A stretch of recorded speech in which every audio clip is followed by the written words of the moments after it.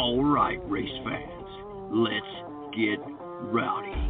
The next 60 minutes will be two men talking one thing and one thing only, racing. From the dirt tracks of the Carolinas to the super speedways of Daytona and Talladega, no race is too big or small for this duo. Ladies and gentlemen, these are our hosts, Rowdy Maglite and Kyle Magda. This is the Rowdy Maglite Show.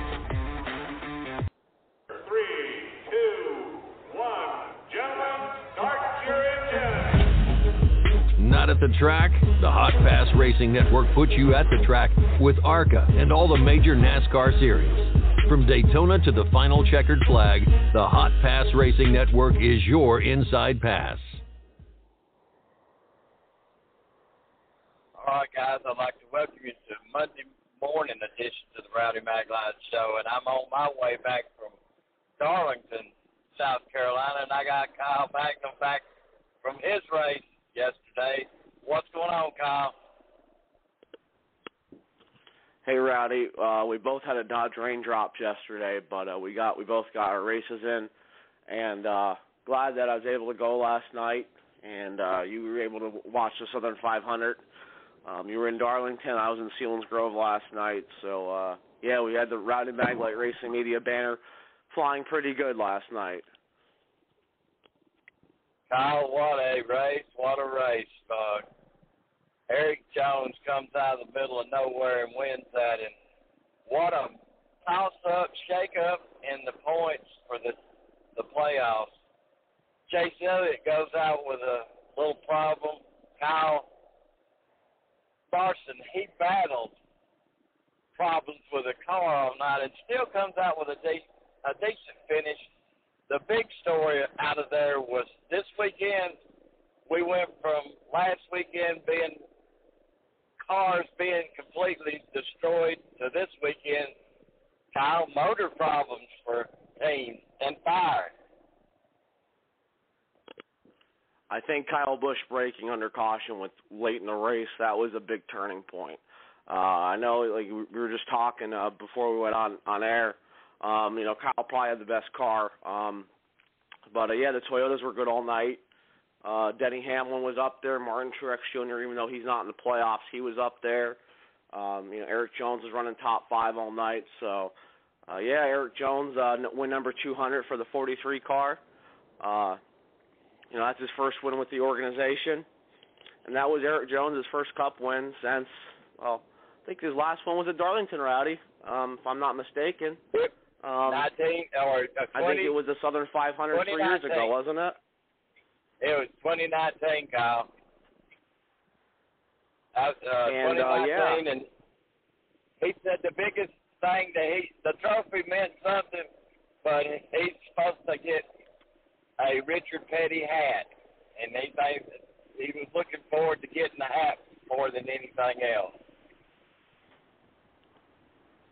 Yeah, it's always a good story.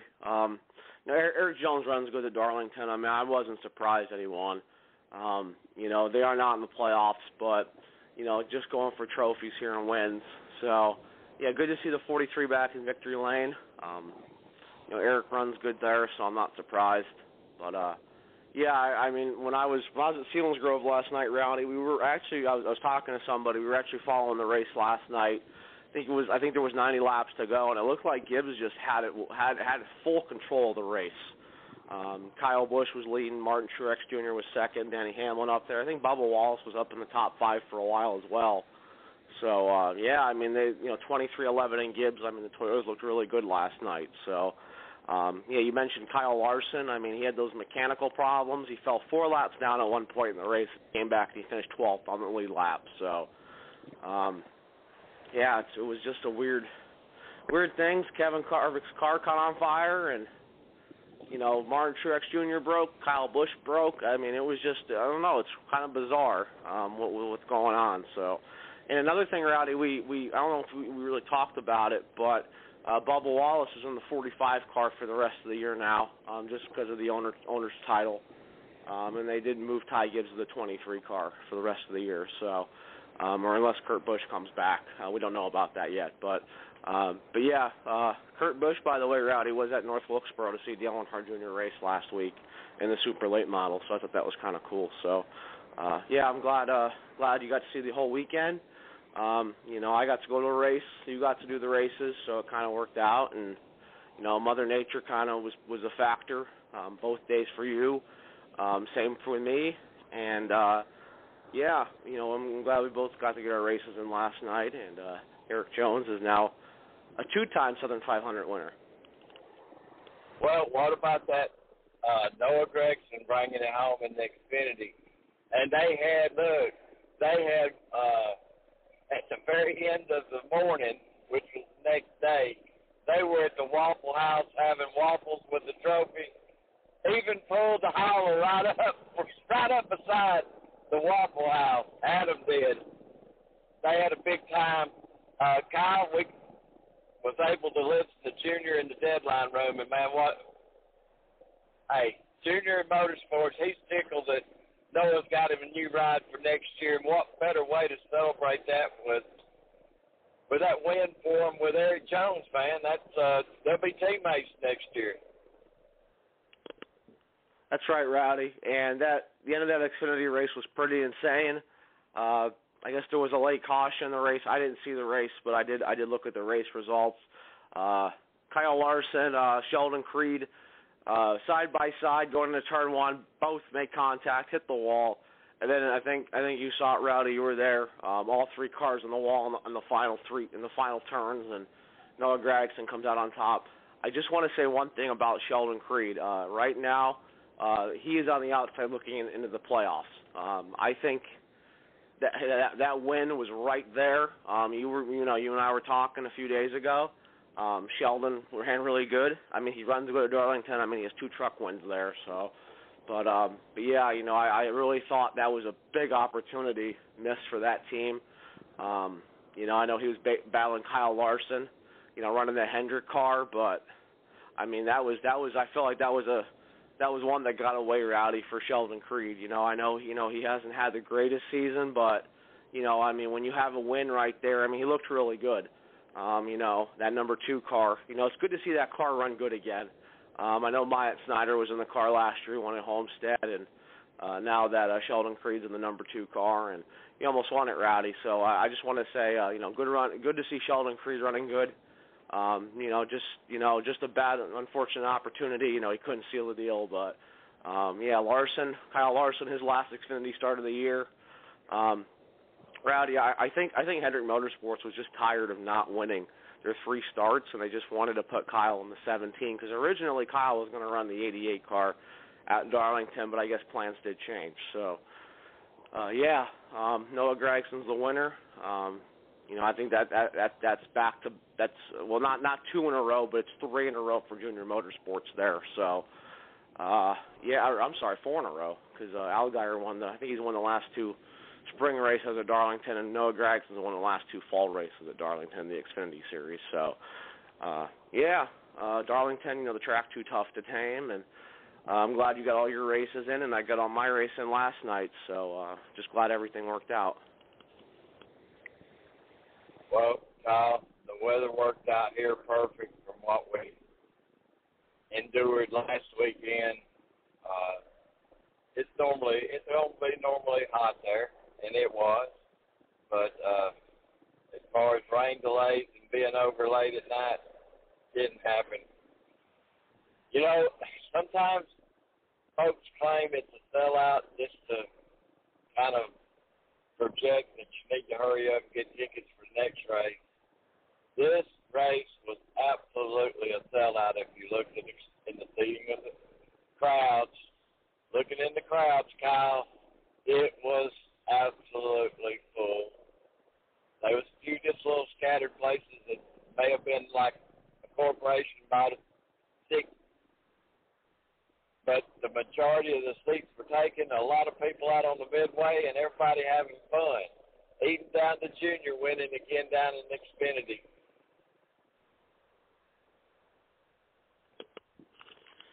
Yeah, Rowdy, big win for Junior Motorsports. I know the playoffs are looming, but I think there's 2 races left in the regular season. You know, the playoffs, you know, we found out about Jeremy Clements' win during the week, not eligible for the playoffs. Can't use it toward the playoffs, so they are out. So the bubble is back now to Sheldon Creed, who is on the outside looking in again. So really interesting to see how that's going to play out, the playoff field. Ryan Sieg currently holds the last spot. So I'm interested to see how that goes. And like you, Rowdy, I got my race in as well last night. Originally, I was going to go to Big Diamond for the Coal Cracker 72, but that fell through. You know, some issues, some personal things going on my dad's side of the family. But, you know, want to go to Selinsgrove on Sunday night. First off, I want to just say I want to thank my manager because I was able to leave work at 5 Eastern, get to my house, and leave by 5:30 Eastern and get there right in time for when everything started. So, you know, and, you know, the weather was threatening all week, Rowdy. You know, I didn't know if it was going to get in. You know, I was told I don't know if it's going to get in. And, you know, we rolled the dice last night, and we got it in every single lap. And by 9:30, everything was finished. So, and it started raining. So, we got lucky last night, and I'm just glad we were able to get in a full night of racing in. Kyle, glad you got to go. My next NASCAR event will be Talladega, so stay tuned. What's going to be going on there? We should have some ticket giveaways also, guys. We did last year. We're going to try to do it again this year. I think the grand prize was 2 tickets in Big Bill's garage. So that's if you've already got a Sunday ticket or a Saturday ticket, you can use it one day for one of those. I think those, Kyle, are like $145 a piece, and then able you to see the top 22 cars almost as close as a hot pass. Kyle, the only thing that separates the fans from the team and the drivers is the 4-foot chain link fence. You're able to kind of communicate back and forth, but you know these guys are working hard, and kind of tough making sure everything's tight. People peering down on you, Kyle, but it seems to work great. It's good for the fans, and it's a really cool place to go hang out. If you've never seen it, go to my Rowdy Maglite YouTube page. I think there's a couple places in there where I've walked through and told everybody not do that. Are the prices higher this race than last race? I'm not sure about that. It's one thing I'm going to check this week, Kyle, so I can have that information, what the price is. But it has been great. It was $4 for Philly steak and cheese, $3 for a 16-ounce beer. Everything in there is a fraction of what it is out on the other side of the track. But Kyle, if you like, won't you hit Junior? Let's listen to what he's talking about in the deadline room for Noah Gregson's victory. Media availabilities. We are now joined by our race-winning owner, Dale Earnhardt Jr. If you guys have a question, please raise your hand. We'll get a mic over to you. Who would like to start? We'll start with Mike.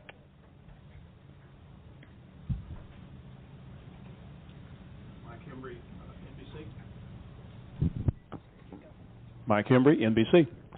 Crazy finish. What did you think Noah had a shot going into the last couple of laps?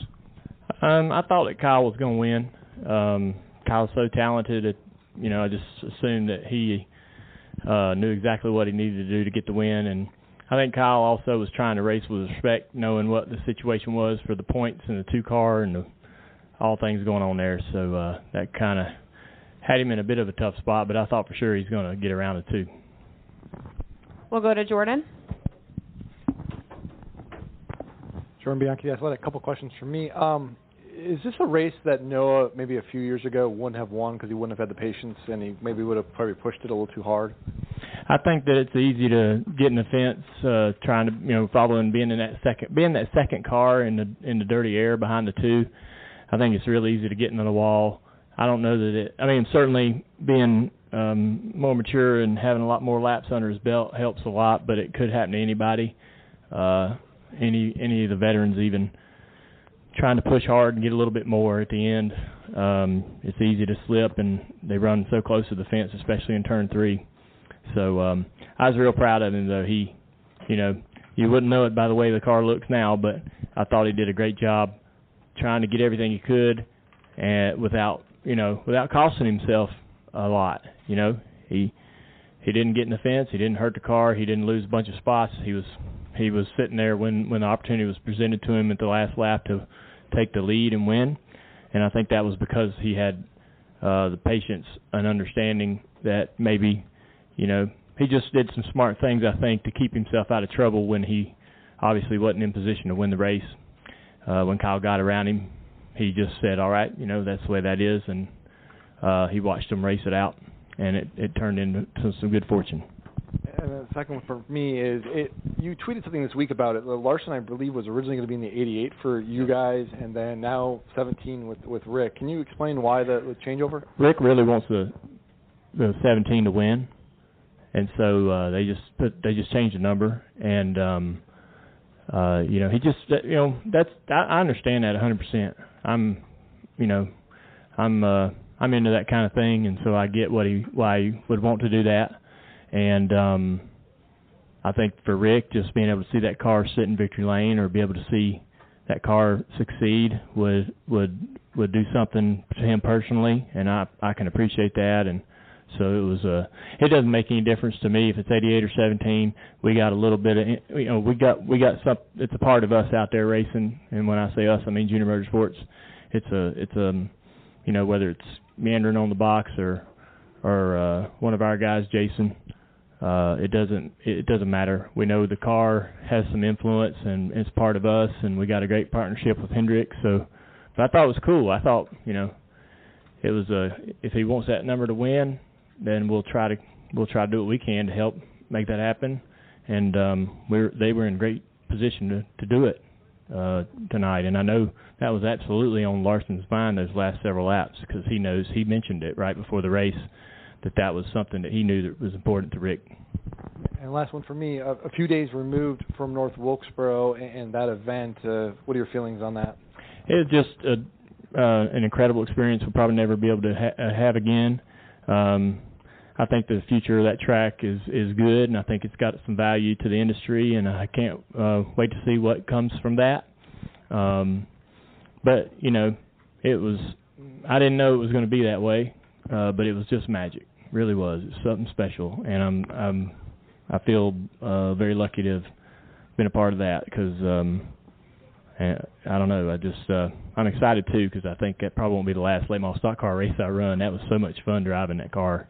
So just a great experience, get to know all the people in the Cars Tour. Great tour. Happy to be a part of that all these years with our cars. Marcus and his team. I could talk about that for hours. We'll go to Dustin and then to Hunter. Dustin Long, NBC Sports. In Noah's last 7 wins, they've come twice at Darlington, a Richmond, a Martinsville, a Phoenix, Pocono, and then there's a Talladega. Those certainly seem to be probably about the most difficult tracks for a driver. And I understand, you guys have got good cars, but, for him to win at these types of tracks, what does that tell you, or what are you seeing out of him as a driver, understanding, because you know what those places are like? I just think that it says he's cup ready. When he first came to us, that he was a very, very raw individual from top to bottom, on the track, off the track, and he has personally been through a lot that I don't think I even understand, and I think that it's pretty incredible, to be honest with you. I mean, we aren't that far removed from a big mistake that he made in the middle of the race at Road America, and we're not that far removed from that. So, and there's still a lot to be. There's still mistakes to be made, but he can correct them. He has some self-awareness and some genuine qualities of great personality. I think that he had. So one of the things about Noah that I think is kind of gets unnoticed is that, you know, he came in here and he definitely had some support from his family, but he went and made himself recognizable and created a persona, marketable, and we had a partnership with Bass Pro Shops and they fell in love with him. He did that. We didn't do that. He did that by what he does, being himself. They love it. The more the more crazy he can be, they love it. And so, you know, whether intentional or not, he has developed this path that's in front of him, himself. You know, and so he deserves a lot of credit because, you know, he enjoys being himself, and it's great for business. It's good for NASCAR. They should seize on it. I think he's one of the more recognizable, popular, unique, fun guys in the industry. And so if he can find some kind of success in the Cup level, man, he will be a great asset to NASCAR because of what he's willing to do, and he's willing to get attention, and he has fun, and you know, as long as he can stay on the right path, you know, emotionally and make good decisions, he's got a really great opportunity in front of him that he created. You know, I mean, I know I'm pretty impressed by the ability that he has to get these sponsors that he gets connected to get behind him and really like what he does, and fans are digging it. You know, he's got a lot of people that might not love him, but all the good drivers had people that definitely hated him. So you know, you're never going to have a whole crowd behind you, but he's certainly got some people that love to see him do well and support him. We'll go to Hunter, and then we'll wrap up with Pete. Dale, Hunter Thomas with thefourthturn.com. Is there any chance we might see at the NASCAR sanctioned Florence Motor Speedway or Dillon Motor Speedway soon? Well, I don't think Dillon runs a late model stock, but I might be wrong. I've talked to Ron about going over there just to sign autographs for him, because when the Cars Tour put North Wilkesboro on their schedule, they took Dillon off of it, and I didn't know that was going to happen. So I called Ron and said, "Look, I'll come over there next year and just sign some autographs for you one weekend, because I didn't know they were going to take your race away." But Florence is definitely on my schedule. I raced there in the 90s on Friday nights. I realized that after the fact, after Wednesday, they don't run on Fridays anymore. Since the beach closed, they now run on Saturdays. So, but I would love to go over there on a week, you know, regular show and just show up and just relive my past, you know, and it'll never be as great as it was, but I realized Wednesday it can be pretty dang fun. So I'd love to go to Florence and run. They have a 400, the PAL special they run at the end of the year. I don't know if that's on the schedule or not. Probably can't make that with my family. Probably can't sacrifice that. But next year, try to slip in there when Carson's not racing on the Cars Tour. Try to take one of our cars and go have some fun one Saturday. I'm going to do that a few times, I think. I'm not done driving the late model stock car. That was too much fun, and it gave me a lot of confidence to do it. We'll go ahead and wrap up with Thank Pete. y'all. One more question. Oh, one more? It's okay, yeah. He's going to serious. Hey, Dale. Pete Iacobelli with the Associated Press. Your drivers have won the last 4 Xfinity races here at Darlington. I know they're talented racers who know what they're doing, but is there something about the reverence you've always had for this place that kind of filters down to your race shop, and they know how much it means? I wish I could say that. It's probably not true. I think it's just that they, number one, they're really, really good race car drivers. I think, you know, in our camp we have some guys with some incredible talent. Put them up against anybody out there. And this year we've got really fast cars. I think our cars seem to match well with certain tracks, Dover, here, and a couple of places where we just go and expect to run no matter how the performance is across the board. And I didn't know that statistic, so that's pretty incredible. You know, I never won here, kind of came close. They're trying to race Dick Trickle one time in '98, I think, but got passed by Harvick in the Cup race once. But you know, it is a track where when you win, you get the respect of the industry as a driver. It's a track where everybody knows the driver plays a massive role, and a lot of times the driver plays maybe a smaller role, and the car's the most important part of the puzzle, but not here. It's a little more driver, I think, and everyone in the garage knows that. So when you do win here, people go, "Oh, man, that guy is better than I thought." So I'm happy for anytime any of our drivers get a win. I'm happy about that because I feel I get really proud because I know that they just showed everybody in the garage that not only are cars good, but the drivers are to be respected and revered a little bit from their competitors. All right. Thank you for your time, Dale. Congratulations.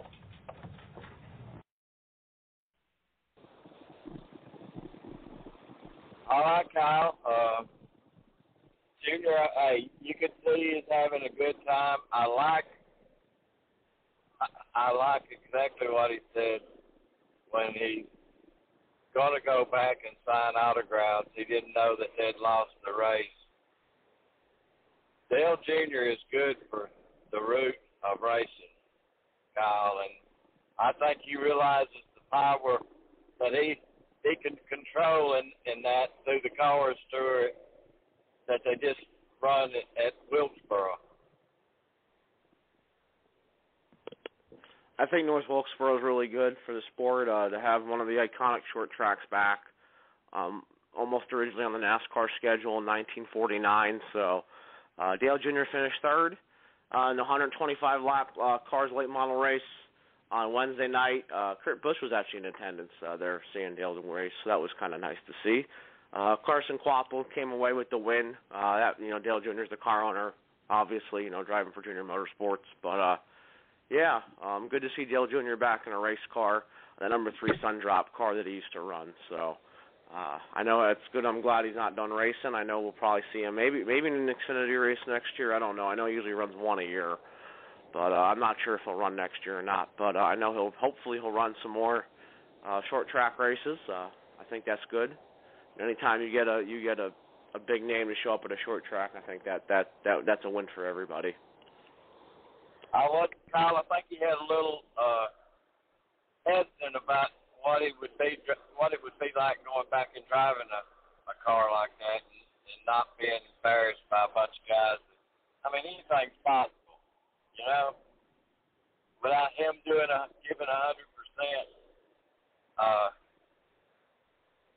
we know how sometimes that can turn out. But Kyle, what's the possibility? Maybe we might see him in Nashville as the All-American 400, which I think now is called the 300.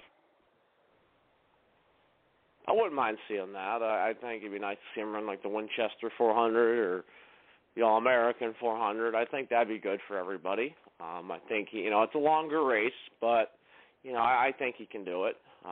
North Wilkesboro was 125 laps for the feature, so I could definitely see him running a bigger race. Why not? If he feels like he wants to run it, be good for him. I don't know the whole thing about Dillon Motor Speedway. I don't know either. I know they run in South Carolina, but like I said, I don't really know any much about that. But, Noah Gragson comes away with the win, last lap pass of both Kyle Larson and Sheldon Creed. And Noah Gragson, like was mentioned, 4 straight wins for Junior Motorsports at Darlington. And Junior Motorsports just continues to rack up wins here in 2022. Hey, that's just the way it's supposed to be. I mean, it's got Dale Earnhardt Sr. all over it, but it's Dale Jr.'s beginning. And hey, it's just what he sat back and studied from his dad. He's applying today. Kyle, let's listen to Noah. I imagine it was a crazy house at the Waffle House with waffles with Noah and his group, but they brought it on in there and celebrated it probably 3 o'clock in the morning, I guess.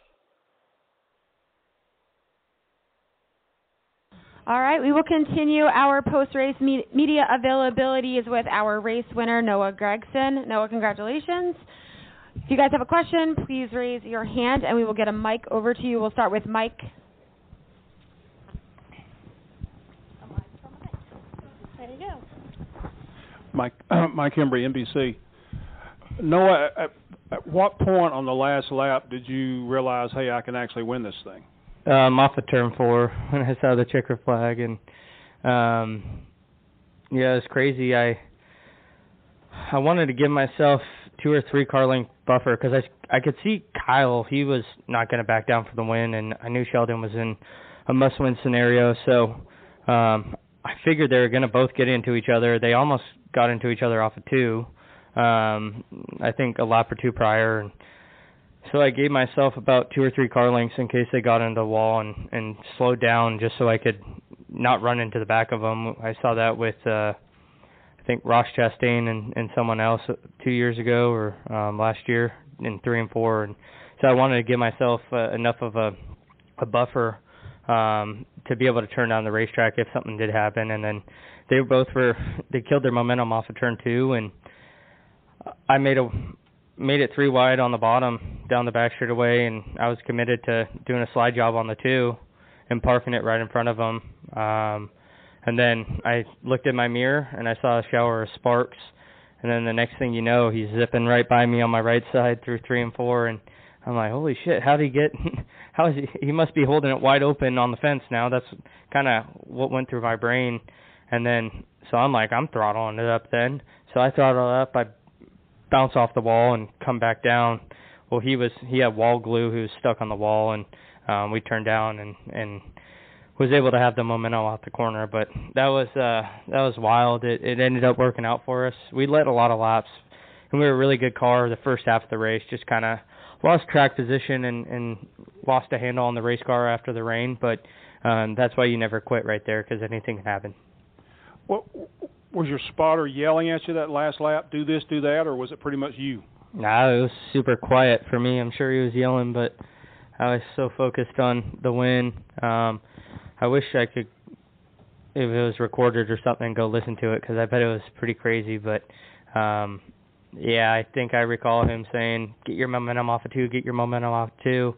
And then from there, I kind of like shut down, and I'm like, I'm winning this race somehow or another, so I'm going to drive this thing as far as I can off into turn 3, and then, yeah, it just kind of worked out after that. And then he said checker flag, and we won. I'm sure he said a lot more, but. No, Don Hopkins at FrontStretch.com. It looked like Larson just kind of, like going into turn 1 in that last lap, he kind of just dive-bombed it, not dive-bombed it, but just kind of went in a little bit too hard and just got loose and hit the wall. And then, of course, Creed, like you just said, went full wide open in the corner. Can you see yourself making those kinds of, can you see yourself making those kinds of aggressive moves and then just getting out of the car afterwards and then shaking each other's hands? Yeah, but I'd probably wreck. I don't know if I'd be able to limp it back. It's a tricky corner. Dale, he did a ride-around car here in 2019, and we stood up on the track. The sun was going down, and we stood. It was a day or two before he ran that blue number 8 car, and he was talking about how his dad always he never liked to go below the apron and drag the left front tire. And every time I go through turn 1, that crosses my mind, and I go below the apron, unfortunately, and drag that left front tire. But I feel like that gives me a little security, putting wedge into the car, crossing that transition, and tightens me up a little bit, where if I enter above that line on the racetrack, I'm a little looser. I can't charge it as hard. So it's always a really slick corner, and I think a corner that everyone fights. And, I don't know what I would do if I was in that position. I would hope I'd be able to do it how those guys did it. Unfortunately, it didn't work out for them, but they made it one hell of a race, and they made it back to the line. So you got to give your hats off to them, and it was spectacular there at the end.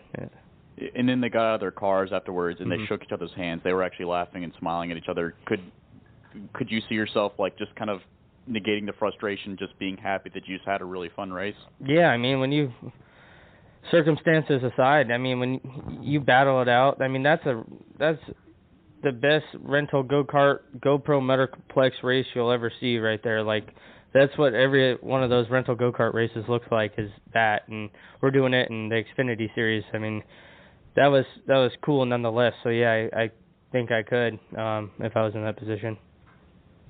I think we have a question up in the press box as well. Lee? Thank you. Congratulations, Noah. Just kind of curious, after seeing you get your top 5 last week at Daytona in the Cup race, and how good it made you feel, how much confidence did that give you coming into this race this weekend? And then I have a follow-up. Well, that's loud. Not really that much more confidence. It's I kind of try and separate the Xfinity stuff from the Cup stuff, and when I get to the track for the Cup Series, it's a completely different animal. I don't really feel like driving either or car is comparable, and I go to the Xfinity races with probably 110% confidence. I probably go to the Cup races with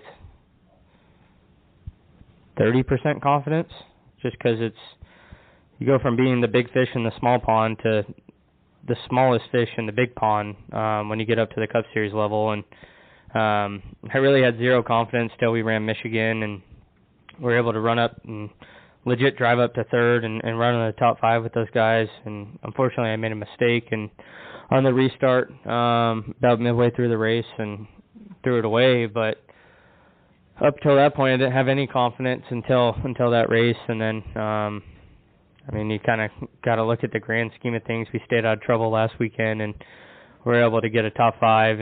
But I think the most important thing is we had a shot to win. And with the circumstances of the Beard Motorsports team with one employee, and that's pretty special to even be competitive. And no matter what, we still were able to have a shot at the win. So to answer your question, I don't really take any confidence from last weekend's top 5.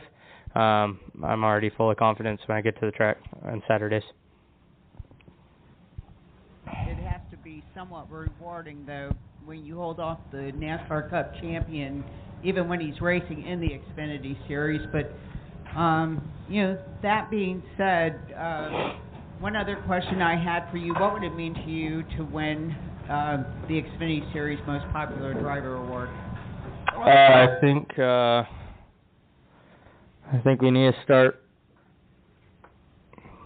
I don't know, if you look at driver intros and the amount of support during driver intros, I think it's pretty loud for us, but I don't know how Justin keeps winning it, but I feel like we sell a lot of merchandise on the weekends, and looking at the numbers, and he's won it 2 years in a row, and every single time I'm like, there's no way.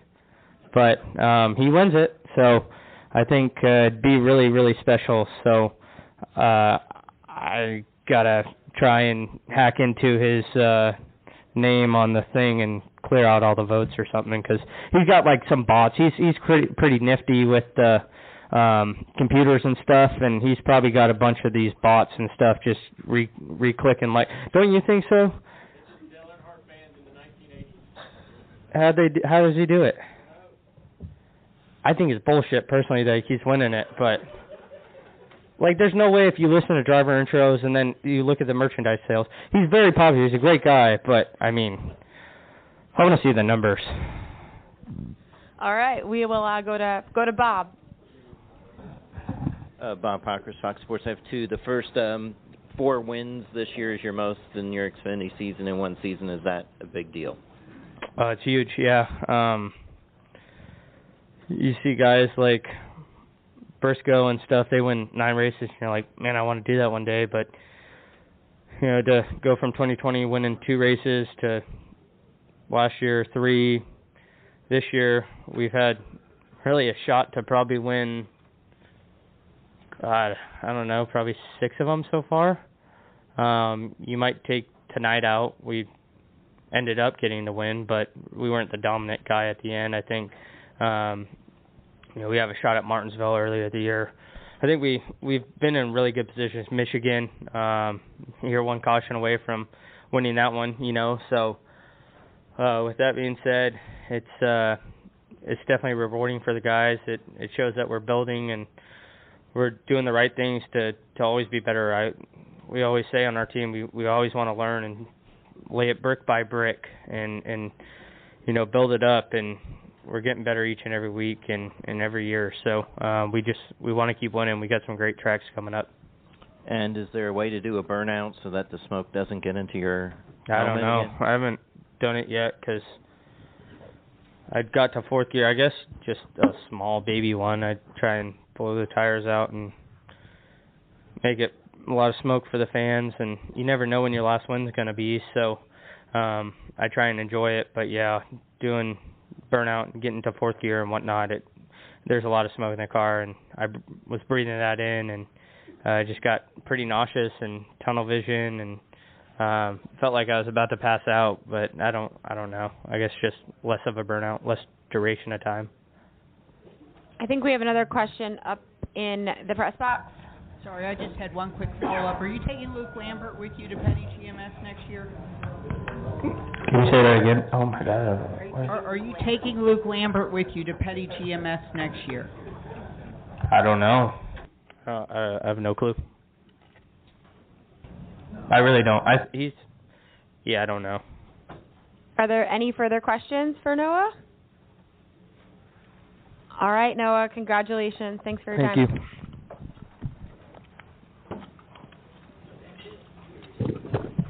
All right, Kyle.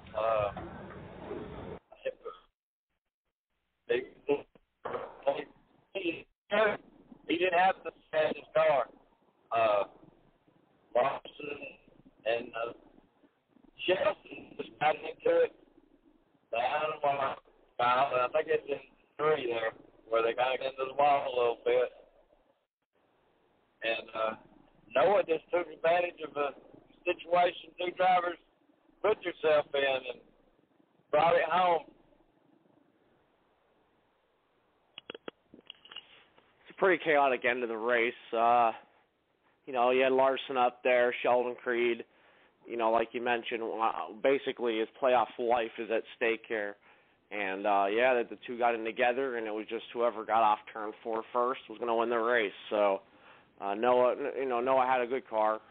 Defending winner of the race, runs good there, no surprise there. So, I think it is a big deal that you beat the 17 car and the 2 car. I mean, those are 2 really good cars in the series, and another win for Junior Motorsports. Like you mentioned, win total has gone up every year. He won 2 in 2020, 3 last year, and now 4 this year. So I don't know if I'd pen him as the favorite for the championship right now. I still think Ty Gibbs is the favorite.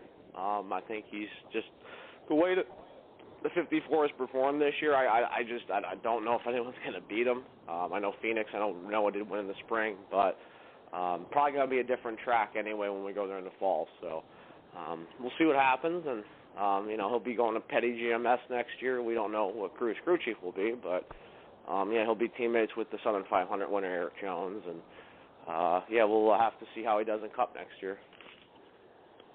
Well, Kyle, we push on to Kansas this week, and next week is Bristol, and the 3rd week we'll have full coverage from Big Bill's Garage all weekend.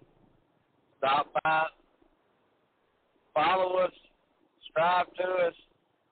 Kyle, looking forward to that, but hey, that's not an easy track to win at there. I believe it's Texas, Kyle, to correct me. We got Kansas. Yeah, you're right, Rowdy. It's Texas before Talladega. That's what I thought. Yeah, the schedule changed a little bit this year. Kansas got moved up a little bit. Instead of being in October, it's now in September, and Texas got moved to September, and now Homestead's back in the playoffs. So Vegas is a little bit later in the year. Let's just quickly just go over the schedule for at least for the Cup Series. We had Darlington last night, Kansas, Bristol, Texas, Talladega, the Roval, Las Vegas, Homestead, Martinsville, and Phoenix to end the rest of the year. So that's kind of where we're at. The Xfinity playoffs don't start yet.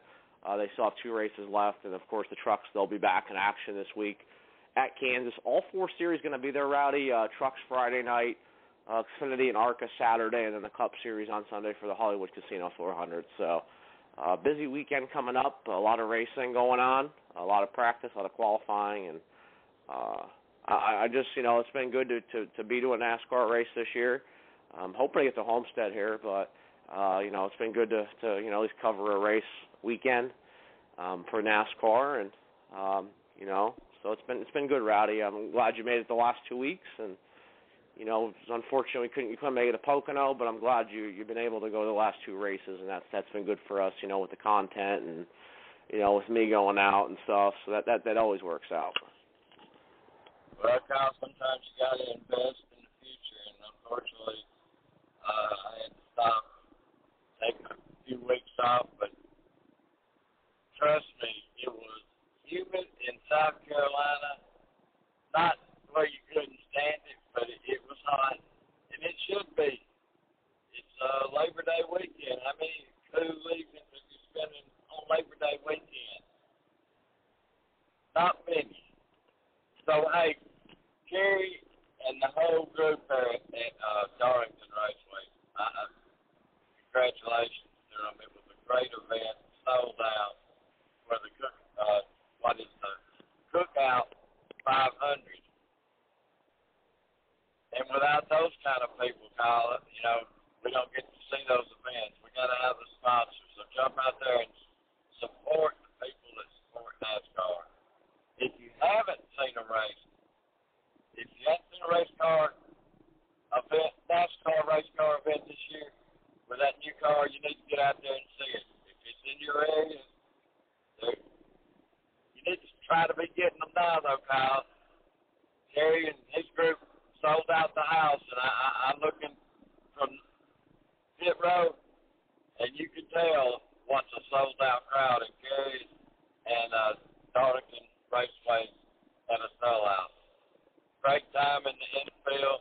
Keith and the rest of the group. Toga party, Kyle.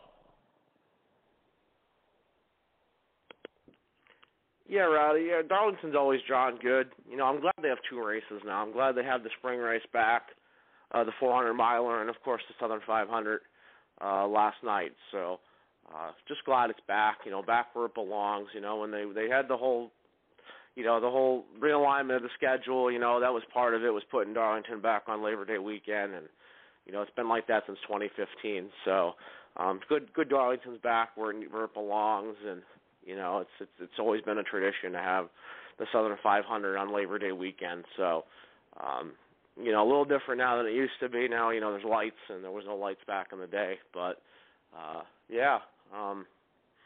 it's always a good. I know Kerry does a good job there. I've always talked to him ever since he got the job at Darlington. So, really good for that track. I know he's nearby. He likes South Carolina, and it's been good for him. And maybe I'll get down there one day. I've been to Atlanta, but never Darlington. But hopefully, maybe we'll have to get down there someday. Well, Kyle, pick you up on the way, man. Drop you off on the way back. Both races. And it's like Talladega and Daytona. You have you got a group that's there during the spring that don't go during the fall and vice versa. So you see people more than you see your family, your folks.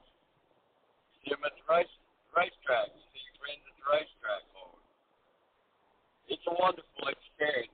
Kyle, we got who we got left in the deadline room on interviews? Okay, we have Eric Jones left. Okay.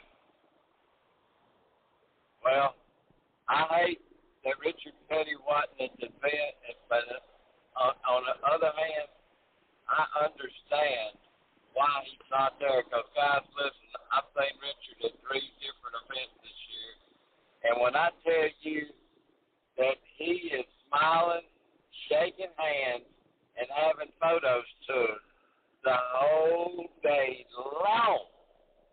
all day long till he leaves late in the afternoon. So it is a really full. I know his smile's got to hurt at the end of the day, Kyle.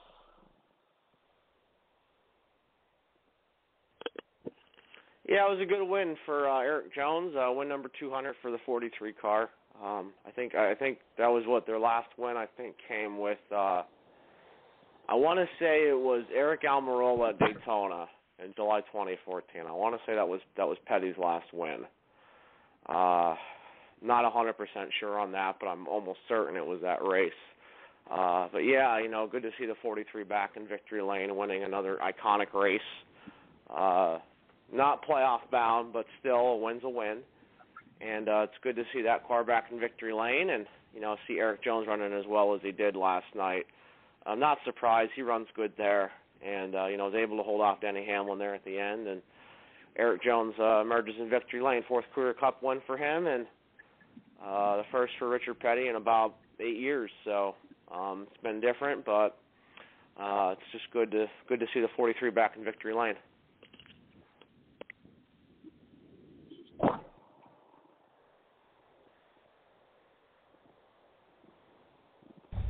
Good luck, Kyle. Good evening, everyone. We are going to begin our post-race media availabilities. We are now joined by members of our race-winning team. Congratulations, gentlemen. We have Joey Cohen, competition director at Petty GMS, as well as crew chief Dave Ellens. Congratulations. We'll go ahead and start with some questions. If you have one, please raise your hand and we will get a mic over to you. Start here in the front with Matt Weaver.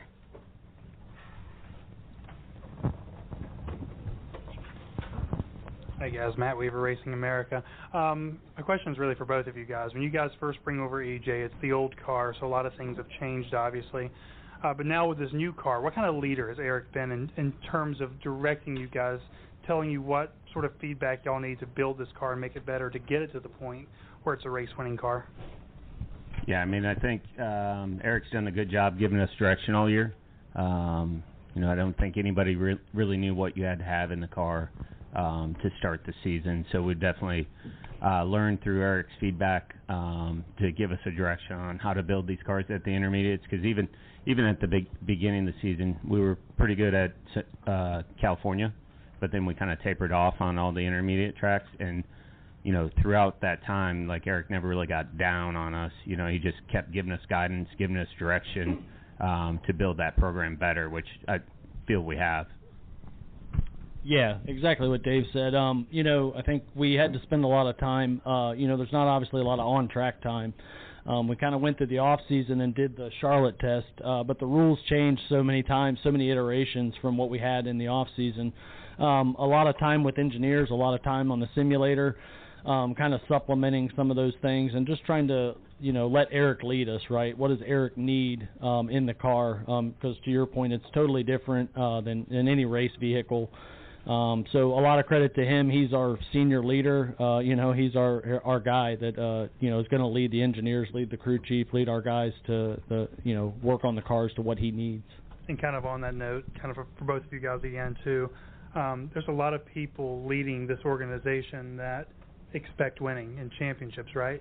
But was there a conviction that it could happen this soon? You guys come out of the gate really fast. You guys are leading laps and running up front. But were you guys expecting to get it done this soon into this process of this new car? For myself this season, that was my expectation, to try to get a win. And then throughout the season, working with Joey and Mike, they definitely have embraced that quite a bit. I think that was our expectation. It's hard to tell people that that's your expectation because they don't believe you. But that was definitely our internal expectation of what we're going to do this year. Yeah, for sure. Maury Gallagher, Mike Beam, those guys, they give us all the resources we need. We never put a timeline on it, but it's definitely something that, okay, what's the next phase? What's the next step we need to be more competitive? I think a lot of it, like I told somebody the other day, we're still hiring people. We're still hiring resources. But Dave coming in with this group, the 43 group, that's a very established group, very senior group. Those guys have been together a long time. The pit crew's been together. The mechanics have been together. Eric, all those guys were here, and just bringing Dave in and kind of plugging him in there was a huge step forward for that program. And I agree with Dave. Looking at that driver, that crew chief combination, I felt like a win was surely possible this year. And I think we looked at a lot of times early in the season. Just a lot of things didn't line up perfectly. We talk about it all the time. You got to have a clean sheet. You got to have great pit stops, a fast car. You got to execute on all levels, and that's what they've been working on, right? It's 27 races here, right? But they got there, and I think not that there was any expectations that it had to happen this year, but the thing we stress is that Petty GMS and GMS race, we want to win, and that's what we're here to do, and that's what Maury and Mike give us the capabilities to do. Additional questions? Go to Jordan. Jordan Bianchi, The Athletic. This question for Dave. What were you thinking about as you walked down pit road and you got the high fives and selfies and everything else? Yeah, I mean, that's pretty cool because I've been around a while in the Cup Garage, Xfinity Garage. I have a lot of friends on different teams, and won with a lot of them, worked with a lot of them, and just to be able to walk down and see all those people, person after person, congratulating me, excited for the win, knowing how hard we worked to get that, it was really special. I think that was my favorite moment tonight, so that I enjoyed it. Is there anything particular that jumped out? What interaction with anybody? I mean, getting to see, Greg and Randolph, that they're both, I've worked alongside those guys in different roles as an engineer, Xfinity crew chief, and I feel like we kind of came up together. So those guys have both had a lot of success, and just getting to see those guys and see how excited they were for me to get my first win, that was pretty special. And then was that your wife on the phone you were talking to? Yeah. They were actually here last night, and we watched the race and went to Victory Lane and watched Noah celebrate last night. So I was a little jealous that wasn't our car, so thankfully we were able to get it done tonight. Before we start with Eric, thanks for joining us, Eric. Do you have any other questions for Dave and for Joey? We'll go to Kelly. Kelly, CrownRacer.com. Dave, coming into this year, your first year in the Cup Series, obviously the car is new, but was that any more of an advantage for you because you didn't have to unlearn the previous Cup car, so to speak? Yeah, definitely that was a huge advantage for me. The Xfinity cars all have flange fit panels to them. The rules are a little bit tighter on them. Definitely everything that NASCAR has done with this new car fit into me coming in this year. And it's provided the opportunity for me to, to understand what's going on and not be. I would have been 7 years behind on what the Cup cars were because I've been out of the Cup Series for so long. I couldn't catch up to people at that point. So everybody being on a clean slate starting out definitely helped with this whole season. And then your team, and if I can get Eric to answer this as well, for both of you, for Dave and Eric, you guys are the first non-playoff team to win the opening race of the playoffs since there's been a playoff in 2004. How special is that to just steal the thunder right out of the gate? I mean, it's definitely cool that we're the first ones to do it. But I think the first thing Eric said to me is, don't you wish we won Daytona? So very special that we've done it, but definitely, it's so close to being, our ultimate goal. So, it's special, but there's a little bit more there too. Yeah, I mean, I agree. It's awesome to win here, but at the same time, right? Yeah, you do look at it like that a little bit, but yeah, it's hard to get attention in the playoffs when you're not a playoff guy. So, what better way to do it than that? But yeah, it feels good. I mean, I feel like coming up, we've got more good tracks. I don't think that. I wouldn't say this is the only race that we have a shot at, ending the year out. I feel like we can win more races, and sometimes all it takes is one. And I think we've gained a lot in the last year, 6 months of this race car, and learned a lot. And the whole group's done a really good job, and it's a big testament to the people, right? When you can win a playoff race like that, there's some deflation after Daytona when you don't, achieve your goal there. And we had a great car. Things just didn't work out, so I think testament to the group, right? Push just as hard and bring a good piece here. Go to Lee. Dave, you had your hands full. First you come over to 43, and then you've got to, pull this thing together. And you look at the instant success Trackhouse had, and Mike Beam says a lot of that is we kind of started out as a truck team. They inherited a cup team. How do you guys get to that level so, Eric and Noah next year are just, up at that, battling for wins like Chastain and Suarez? Yeah, I mean, definitely you look at the December time frame for the two different organizations and where we were at and, what was at GMS and what was at Petty's. There's not a lot there compared to a Trackhouse organization that, had an active team going into it. I think the first day we had a meeting over there, we had like 20 people in the team meeting, and that was pretty much everybody that was there. So we've hired a lot of people since then, worked on a lot of relationships with Chevrolet, different people, trying to get more resources in-house, more tools for us to be better. And it's been good throughout the season. We're making gains on it. We have higher expectations of than what we're doing right now. There's plans in place to get more people, better resources. So, I think we're going to grow more, as this season ends up, and then next year I think we're even going to be a step better. So I think it's just continuing to get the right people and the right resources in there. Any other questions for Joey and Dave? Go right there. Yep, go ahead. Hi, Alex Zetlow of the Charlotte Observer. And this is for all three of you, as I just said. Would you guys consider this a redemptive night for Eric? And I'd like to hear from all three of you if possible. You want me to go first? Yeah, and Eric, you can go first. No, I don't think it's redemptive. Obviously last year was a tough season for him. I watched from afar last year. There was races that were good, a lot that weren't great.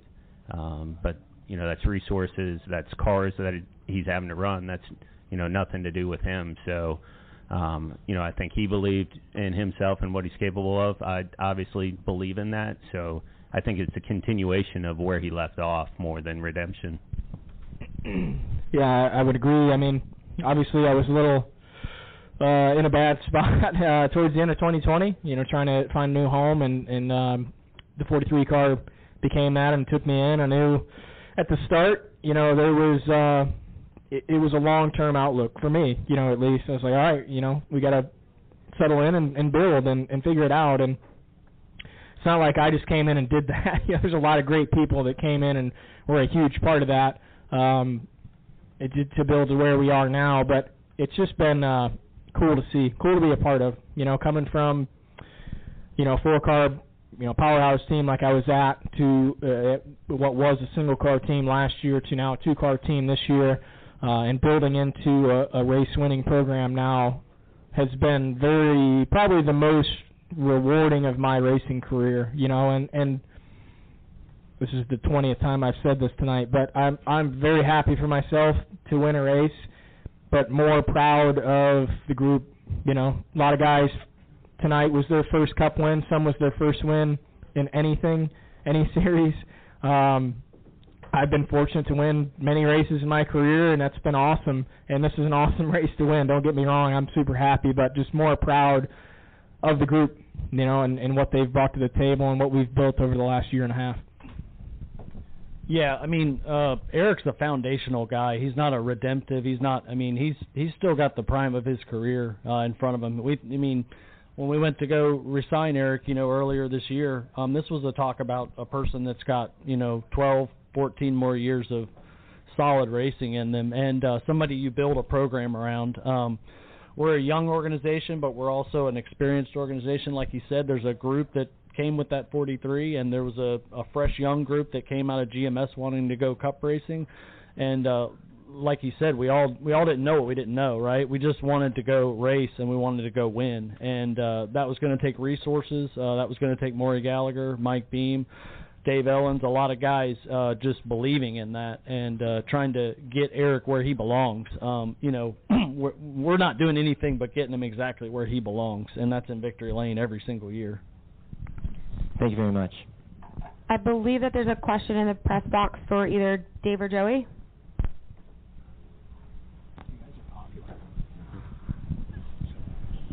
Motorsport.com is actually for Eric.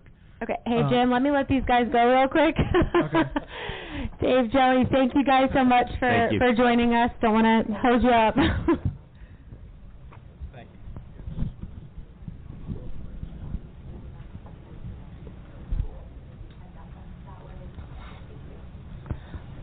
Eric, all right, Jim, go ahead.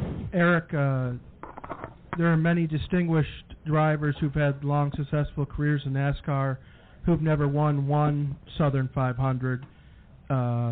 You've got 3 career wins in the Cup Series, but 2 of them have come in this race. There are a lot of people usually talk about that this is sort of a driver's track, and it says a lot about a driver. But what does it say to you winning twice, having this twice? Jeez, it's like asking me to be braggadocious about this, man. I mean, I just really like this track. There's tracks as a driver that you're really comfortable at, feel really good about. And Darlington's one of those places for me. Here, Bristol, there's a handful of tracks in the Cup Series for me that I know going into it, if the car's, close and good, we can have a shot to win. And this weekend was no different. I knew we had a good car coming into it. I knew we've made some good gains and had a shot to go and run up front. I'm blessed to win this race twice. Like you said, there's guys that have never won this race, very successful guys, and that's such a cool trophy. I kept that one in my house for a long time. The last time I won it, just to see those faces and those names, that's pretty special for me to be on. And I've been a big fan of the history of the sport for all my life as a kid growing up and even until today. But just love this place, love the racing here. I love this race specifically. I feel like when we started coming here in the spring, I run okay in the spring race. I feel like we're always a top 10 car, but this is the race that I always have circled from the length of it to the transition from day to night. Just every bit of it I love. We'll go to Matt. Matt Weaver, Racing America. Kind of on the redemptive note, I know how proud you were and excited to be able to make it to the Cup Series and to be able to do it with a big team at Joe Gibbs Racing, and then it didn't play out the way that you would have wanted it to. There were good moments, but as a whole, right? When it comes down that you're not coming back there again and you're trying to put a piece together to stay here at this level, was there any sort of doubt or trepidation, fear that you couldn't get back to this level where you're winning marquee races? It's a good question. I would say I was not in desperation mode when I went to the 43 car. I was in the outlook I had was to build. I knew last year was going to be a tough year, and I think there was some really high hopes in the 43 camp that last year was going to be, a magic year. And I'm like, man, I'd love to say I can plug in and just make this car win races, but it just doesn't happen like that. And coming in, I knew it was going to take time to build.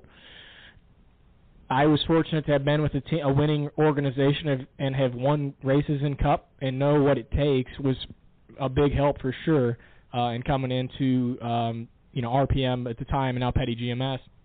But yeah, was there times when I doubted it? Probably. I remember you're not supposed to tell everybody what you're doing, but my close friends, right? I called them and said, hey, this is what I'm doing. Signed this deal with the 43 car. And, I could tell them that you can tell in your close friends' voices, right, when they're like, oh, yeah, that's good, man. I'm happy for you.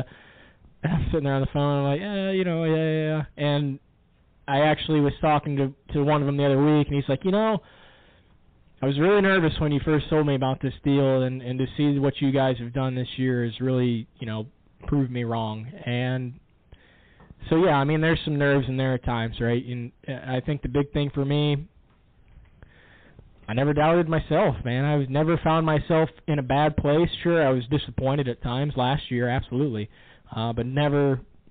I cannot say there was one time where I thought, man, I just can't do this. And then what has been your role when it comes to building this new car, leading them as a team? I talked to the guys about that earlier, but like in terms of like how you decide to give them feedback, the team debriefs. I mean, what is a driver's role in developing this new car? I think with this car, it's very obviously put a lot of parity into the sport, and it's really, it takes a great team for sure. Some of it has been, I think, on the drivers to really learn about this car and the handling and the suspension. I feel like when I ask for changes and want to work on the race car, I really try to know what I'm talking about and really try to know what we're doing in the race car, and Dave knows that and tries to share as much information as he can with me. But obviously my role, I guess, is trying to, find the right people. When we were at the end of last season and knew we were making a change as far as crew chief, obviously there's a few names you kind of put on the board, like, okay, these are the guys we want to go after. And Dave was the, resounding guy as far as who we wanted to get.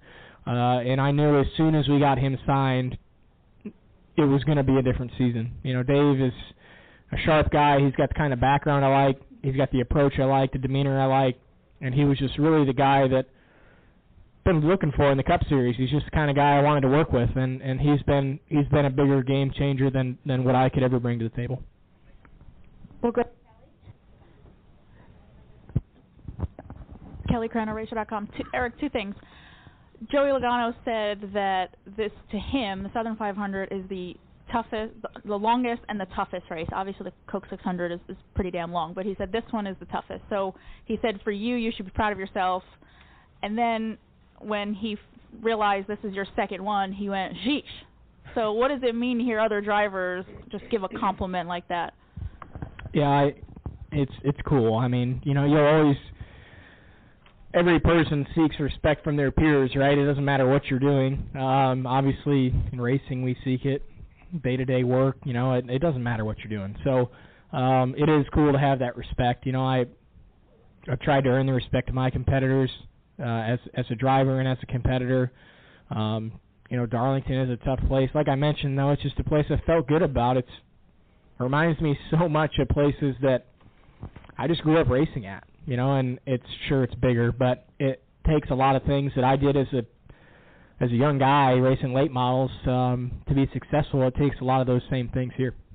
And I think you said in your television interview this was the calmest you've ever been running for a win. Why was that? What was different about this time? I wish I knew. I'd do it every time. To be honest, I hadn't been in position to win a race in a while, number one, but I went and ran some late model races this year. Grabbed a win at ORP against William Byron up there, and kind of got me back in the mindset like, all right, got to get in the mindset of winning these races again. I went through a year where we were not in contention to win. I went to Auto Club earlier this year with a winning car and didn't win the race, and a lot of it was just because I was rusty. I was sloppy on restarts and car placement and stuff that I know I can be better at, and I was like, man, I just gotta get back in that groove. But some of it's just having been there, right? And I looked back towards the other Southern 500 I won here, and that was probably harder as a driver, to be honest, because I ran out felt like the entire last segment. We went through pit stops, racing with those guys, racing with Kyle at the end for what felt like 50 laps. So I'm like, this one, I'm like, man, all I got to do is 20. If I can get clear, just run 20 perfect laps, and it's all mine. And that's, I guess, why I felt so good about it. We'll go in the back to Barry.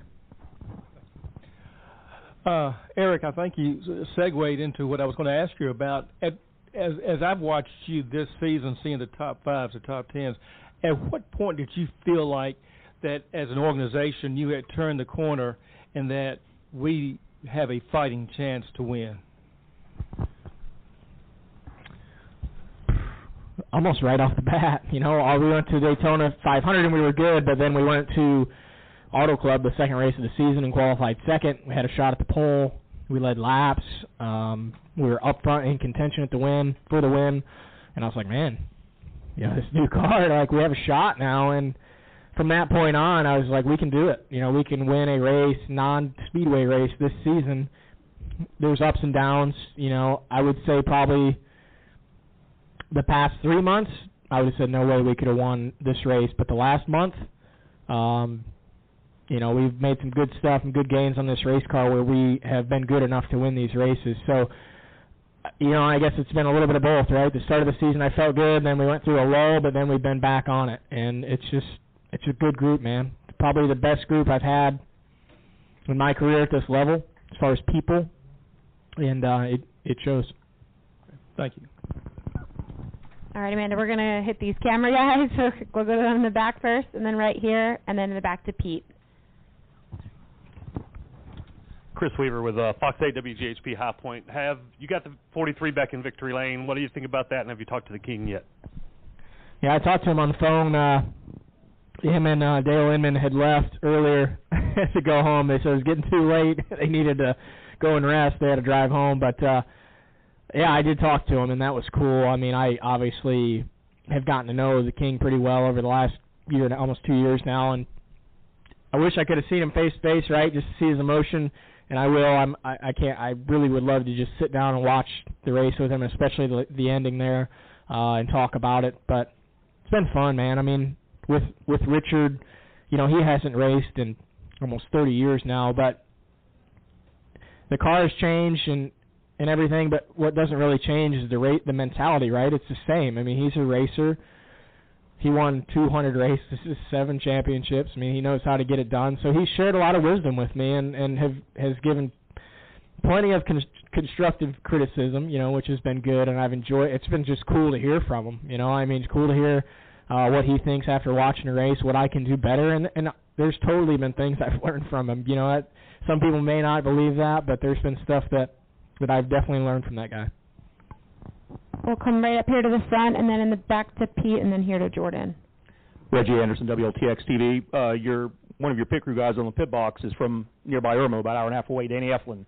Just what has he meant to your team? Obviously kind of a jack of all trades this year for you. Yeah, Danny's been, I laugh, just him and I have a good relationship, but just so cool to get him in victory lane. What he's done the last year and a half has been great. He had a tough role last season. He was really had a heavy load, and this year I think him and Dave have meshed super well. It was Dave's decision, right? He could keep Danny or let Danny go, to be honest. At the start of the season, he liked Danny, wanted to keep him, wanted to work with him. And him and Dave just meshed so well. Danny has done so much work in the simulator. I make fun of him because we go to the simulator so much and he makes me go so much, but he's definitely going to continue to make me go plenty now that we've won a race together. So he just does a great job. He's a smart dude. He's really got a great role in what he does as far as being a race engineer. Really loves that side of it, the technical side of it, running the sim, coming up with changes, bouncing ideas off of, and he takes it very seriously. He's very serious about the racing. So I like how he approaches it. He's got a similar approach when you get to the racetrack as what I do. It's all business when you're here, and you're here to race, and you're here to win, and Danny's done a great job. We'll go to Pete. Pete Iacobelli, Associated Press. Eric, I'm sure you were as congenial a teammate at Gibbs as you can possibly be in this sport. Was it at all maybe a little odd that you're trying to chase down Martin, who looks like he's got the strongest car, then you're trying to chase down Kyle, and then you're out racing Denny for the win? Yeah, I mean, they're fast, right? I mean, they're always fast, and I had plenty of fast cars when I was with them. But, yeah, it was funny. At one point, we were in the top 5 with 4 other, JGR cars. And so I was kind of laughing. I mean, but it's cool to get to go up there and race against those guys. And, at the end of the day, they gave me a great home for whatever it was, 3 years. And I had a great time there. I learned a ton. And what I've learned there is what I've brought with me to this camp the last 2 years, and without that experience, I don't know that we would have ever built to this point, to be totally honest with you. So, I'm always thankful for what they did for me in my career early on, through trucks, Xfinity, early in Cup. And like I totally believe that without them, I wouldn't have been at this point. But yeah, it was kind of funny, getting to go up against those guys at the end. And when Kyle was sitting in front of me before he blew up, I was like, man, it's just like 3 years ago, raced against you for this one last time, and I was hoping to get to do it again. And Kyle has meant a lot to my career, so I was looking forward to getting to go up against him. We'll go to Jordan, and then to Lee, and then to Dalton. Jordan Bianchi, the Athletic, you kind of answered the question a little bit, but when the 18 and 19 dropped out, I mean, it opened. What was your perspective on that, and did you feel like this is our chance? Yeah, I mean, when the 19 dropped out, I was like, wow, okay, we've got a shot. Kyle had gotten to the wall pretty good, and I think he had some damage enough that it was making a difference in his race car. But when the 18 blew up under yellow, I was like, holy cow, like this is a gift from above, right? And I mean, I felt like it's a sign. I can't give it up at this point. So I've never had anything like that happen in my racing career. But you got to be there. We were in position. We were in second place before Kyle had his issue. I knew when we took the lead, I was like, geez, it's really my race to lose now. But yeah, it was crazy. I've never had anything like that happen. You missed victory lane coming down pit road the first time. You had to back up. Yeah, I did. I was like, it was funny because I was driving down the front stretch. I was carrying the flag and enjoying everything with the fans, and I'm like, man, I know where victory lane's at here and everything, and I blew right past it. So I guess I'd forgot. It's been a minute. We'll go to Lee and then to Dalton. Congratulations. Just kind of curious, Trackhouse has gotten a lot of attention this year, and you guys are kind of, in that building process as well. And I'm just curious, they all really believed in the philosophy of what Justin Marks was putting in. You feel like you're in the same position with Dave Ellens. You really wanted Dave Ellens. You got Dave Ellens. Maury, he's really tried to get to this point for several years. This wasn't an overnight deal for him either. So do you see yourself getting to a point where you could build it up to have the kind of continual success that they're having? I hope so. That's the ultimate goal for sure. Getting that first win is a big step for us. Maury has been building a lot of the similar things as what they have, but Maury's a very quiet guy. Maury, obviously, he's not even here tonight, right? So I wish he was, but he doesn't like to be in the limelight. He's not flashy. He kind of just does his own deal. I appreciate that. I'm kind of the same way, so I can relate to him. But it's funny. I think he's building the same stuff. He's got the same game plan. We do need to there's some stuff we need to improve on to be on the same level as what those guys are right now. But we have the potential in the people and the equipment, to do the same sort of thing those guys have. We'll go to Dalton. Eric, Dalton with thefrontstretch.com. This win comes a week after the playoff cut. Tragically ironic, but does that make this win just a little bittersweet in a way? Yeah, I mean, yes and no. I don't look at life like that. I'm in the moment. I guess it's because I'm somewhat ADD. I just kind of roll with what's going on. I'm a little, what's ever happening is happening. But you can't dwell on what could be. Yeah, sure, it'd be awesome to be 2 wins in a row and in the round of 12. But I'm just proud that we've won this race at this point. And that's the way I look at it. I'm excited to celebrate with everybody. I'm proud of the group. Yeah, I mean, you can't help but think about it a little bit, but I don't dwell on it too much. Do we have any other questions for Eric? We'll come right here to the middle, Amanda.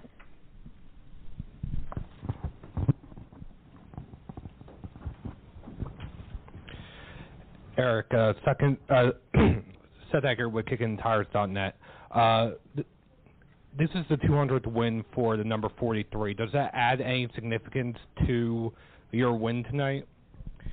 Yeah, it's cool for multiple reasons for me. Obviously, getting number 200 for the 43 is pretty cool, but just getting a win for the 43 in general is pretty special. You know, it's been, I think, 8 years since they last won a race, and before that, you know, a multitude of years, and especially in that a non-plate track, it's been, you know, 20, 30 years. So really special. You know, I as soon as I came to the 43 team, I got so many racing fans in my family. My grandma specifically was so pumped I was coming to drive the 43 car. I just could not wait to try to get a win for that group, and just wanted it, man. Wanted it more than ever. And getting them back to victory lane for the first time in a while has been really a dream come true today. Go to Dustin. Dustin Long, NBC Sports. Of everything you experienced, and you know, what is most meaningful of being back in victory lane for you personally? Well, I guess, you know, for me personally, it's just, I guess probably a lot of people counted me out, you know, after the 20 car and leaving that, and obviously that's a very winning organization, is in contention for wins, championships week to week and year to year. I think there's a lot of people that was like, well, he's going to run out whatever he can do at that group, and then he's done, you know. And I just never looked at it that way. My total view going in was to build, and I knew as soon as I met the group on the 43 team, which is almost all the same guys as it is today, that they had tons of potential. These are guys that have been at few other teams, and mostly the 43 group for a while. They had lots of potential. And so I guess the biggest thing for me that I'm proud of personally is just to see the growth. You know, we went from a team last year that we were running 30th year last year, and we blew a motor, you know, in the 500, Southern 500, and to come this year and be a top 5 car all day and then win the race, man, it's something to be pretty proud of. So when you think about where you guys have come in the last 9 to 10 months, and obviously came out the gates quickly, is it easy to project what things could look like in 9 to 10 months? And if so, what does that look like potentially in your mind? Well, you don't want to go crazy, right? You know, obviously today's a great day, and we're not going to look at, for us, our group, we're going to enjoy it, live it up for a day or two, and then get back to work. But for me, you know, it's just, we've been in contention. It's not like we just randomly won a race. You know, there's been other days this season we've had cars good enough to win. We just haven't executed. And today, man, we hammered it. The pit crew was on it. Dave made some good calls at the end of the race. We got track position, and we made it happen. And there's been other days we could have had similar days. You know, some of it's things didn't go our way. Some of it was bad execution. But in the future, looking forward, you can't let it slip. I mean, you got to continue to grow, build on this momentum. You know, we've got it going right now, obviously, with the car and what we're doing, but we got to continue to get it better and continue to get our program better. We've hired a lot of great people, but there's hopefully, with this win, I'll boost some more people to want to come over and work with us and continue to get this program stronger. All right, Eric, congratulations. Thanks for your time today. Thank you, guys.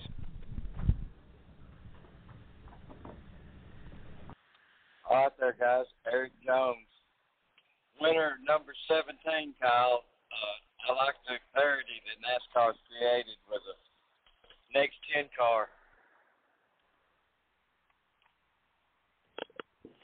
Yeah, there's been a lot of parity with the car, and, you know, we had 16 different winners in the regular season. Actually, no, I think it was 17. I forget, Rowdy. But, yeah, you know, there's been a lot of different winners this year. Yeah, we've seen a lot of that.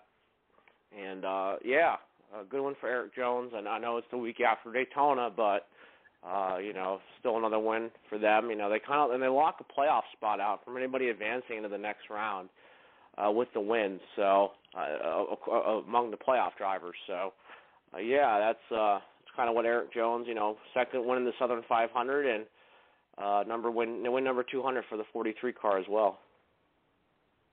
Well, Kyle, let's talk a little bit about your weekend, Selinsgrove.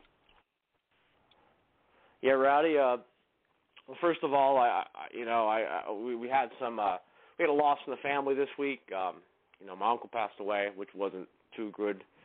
But originally the plan was to go to Big Diamond Sunday night with my dad to see the Cold Cracker 72. They got most of the night in.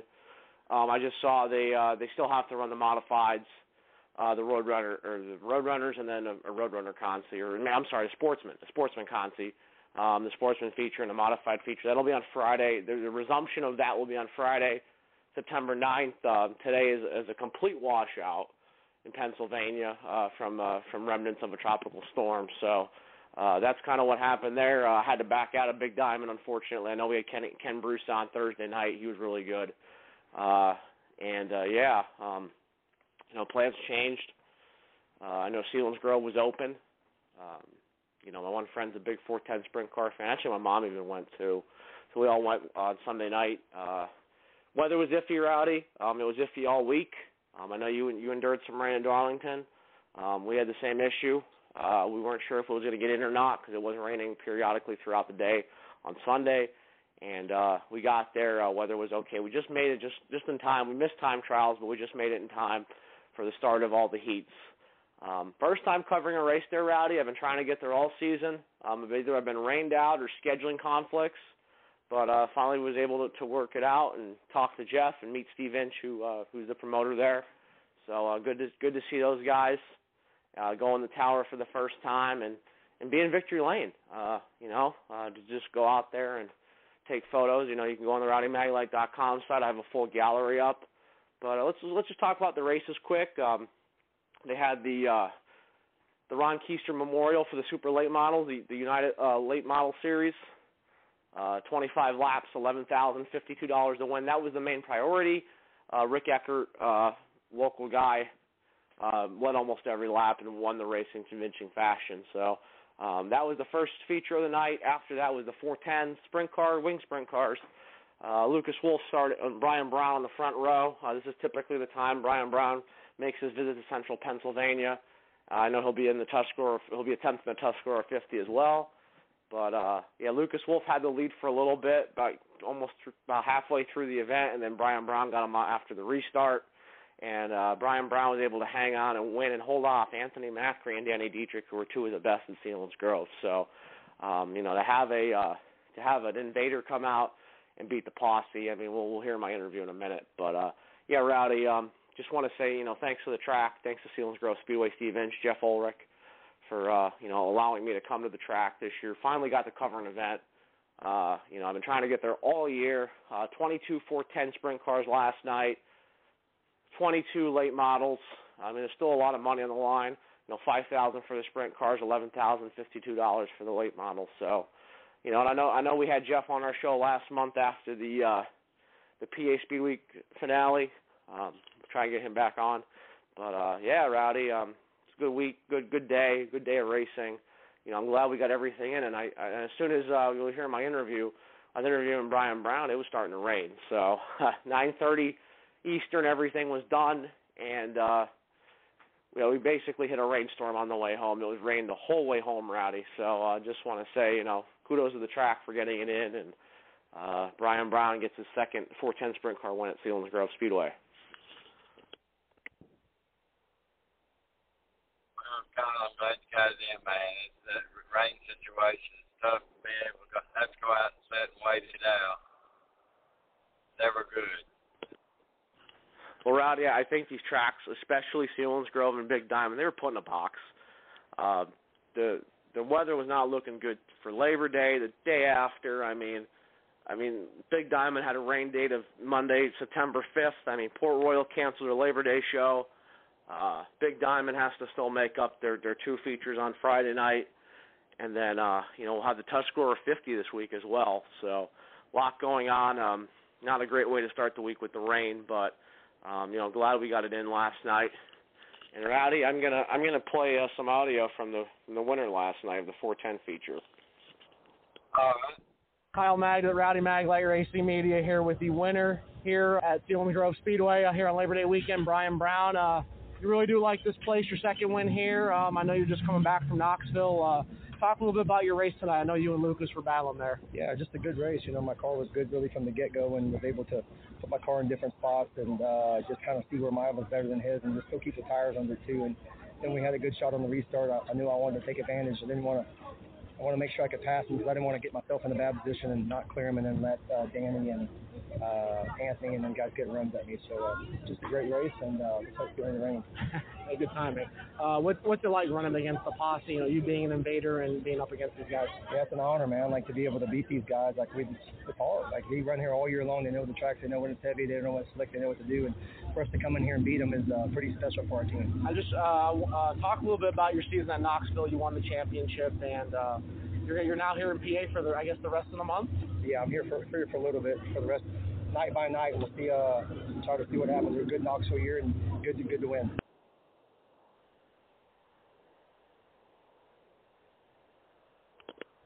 All right, Rowdy, we got our winner, our 410 winner, Ryan Brown, the Knoxville 410 Sprint Car Series champion of 2022.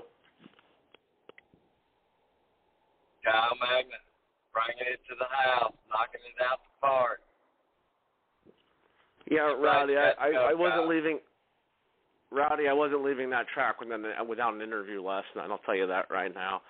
But make sure you go on the Rowdy Maglite page on rowdymaglite.com. Look up. There's a whole full gallery of Selinsgrove. Make sure you check that out. Like I said, huge thanks. Great night. Glad we got everything in. We were thinking we were going to drive there and get rained out, but thankfully we got it in. Mother Nature was on our side. I mean, there was a bad thunderstorm just south of the track.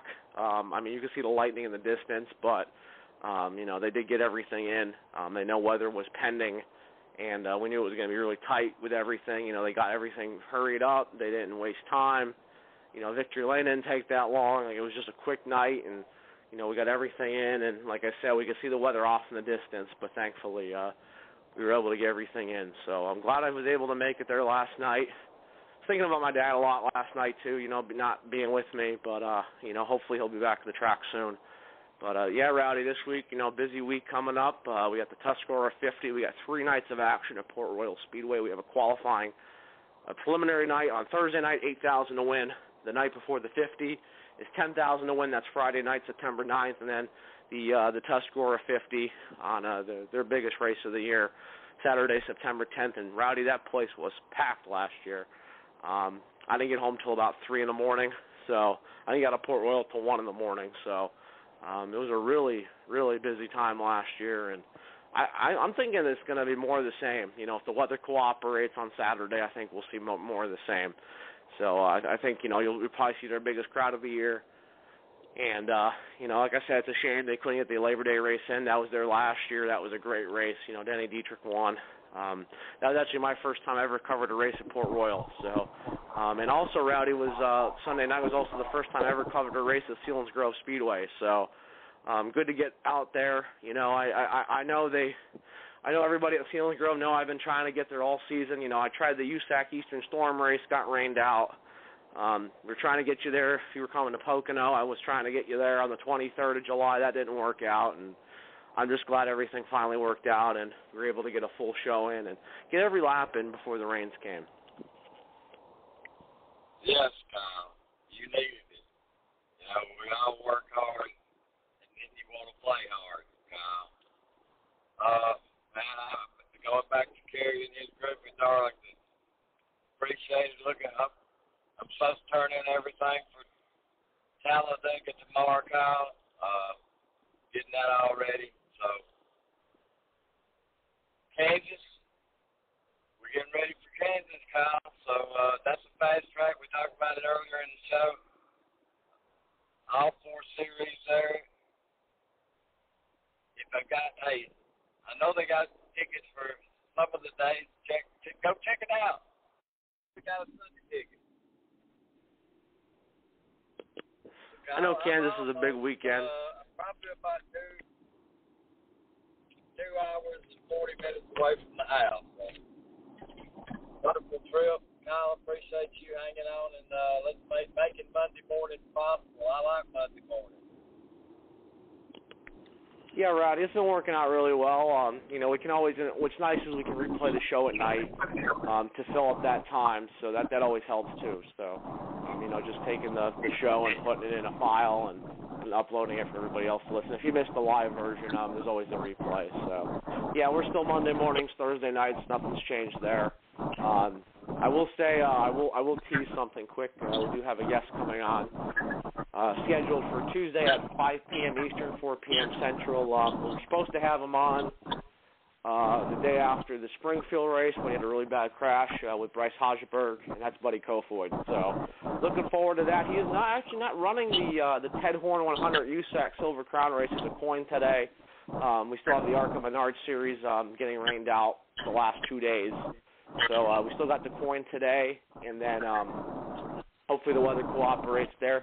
I know Jesse loves going for that big bonus, $50,000 for both dirt races. So Corey Heim is back. He's in the 15 for Venerini Motorsports, and then we'll be at Kansas. So I think Corey Heim's running that one as well for Venerini. So, got a lot of racing coming up, here in the state, PA, and out in NASCAR world. So there's just a lot going on, Rowdy, and I was glad you were able to make the last 2 NASCAR races. That's really good for us.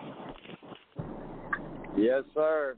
And like I said, we got Talladega and Homestead left. So it's not all over. And then the banquet, Kyle, that's probably the icing on the cake is the banquet. It's a fun night in Nashville for all. And then I just roll on down to the Snowball Derby after that, Kyle.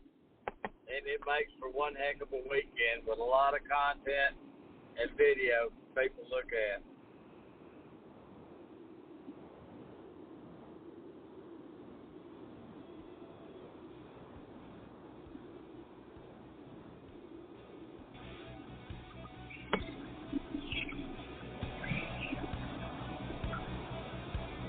I think it's time to put a wrap on this, Rowdy. What do you think? I say let's take it on to the house, Kyle. I appreciate you running the board tonight, man, today. I hit the road at 6, 2 minutes after 6, so I'm making really good time.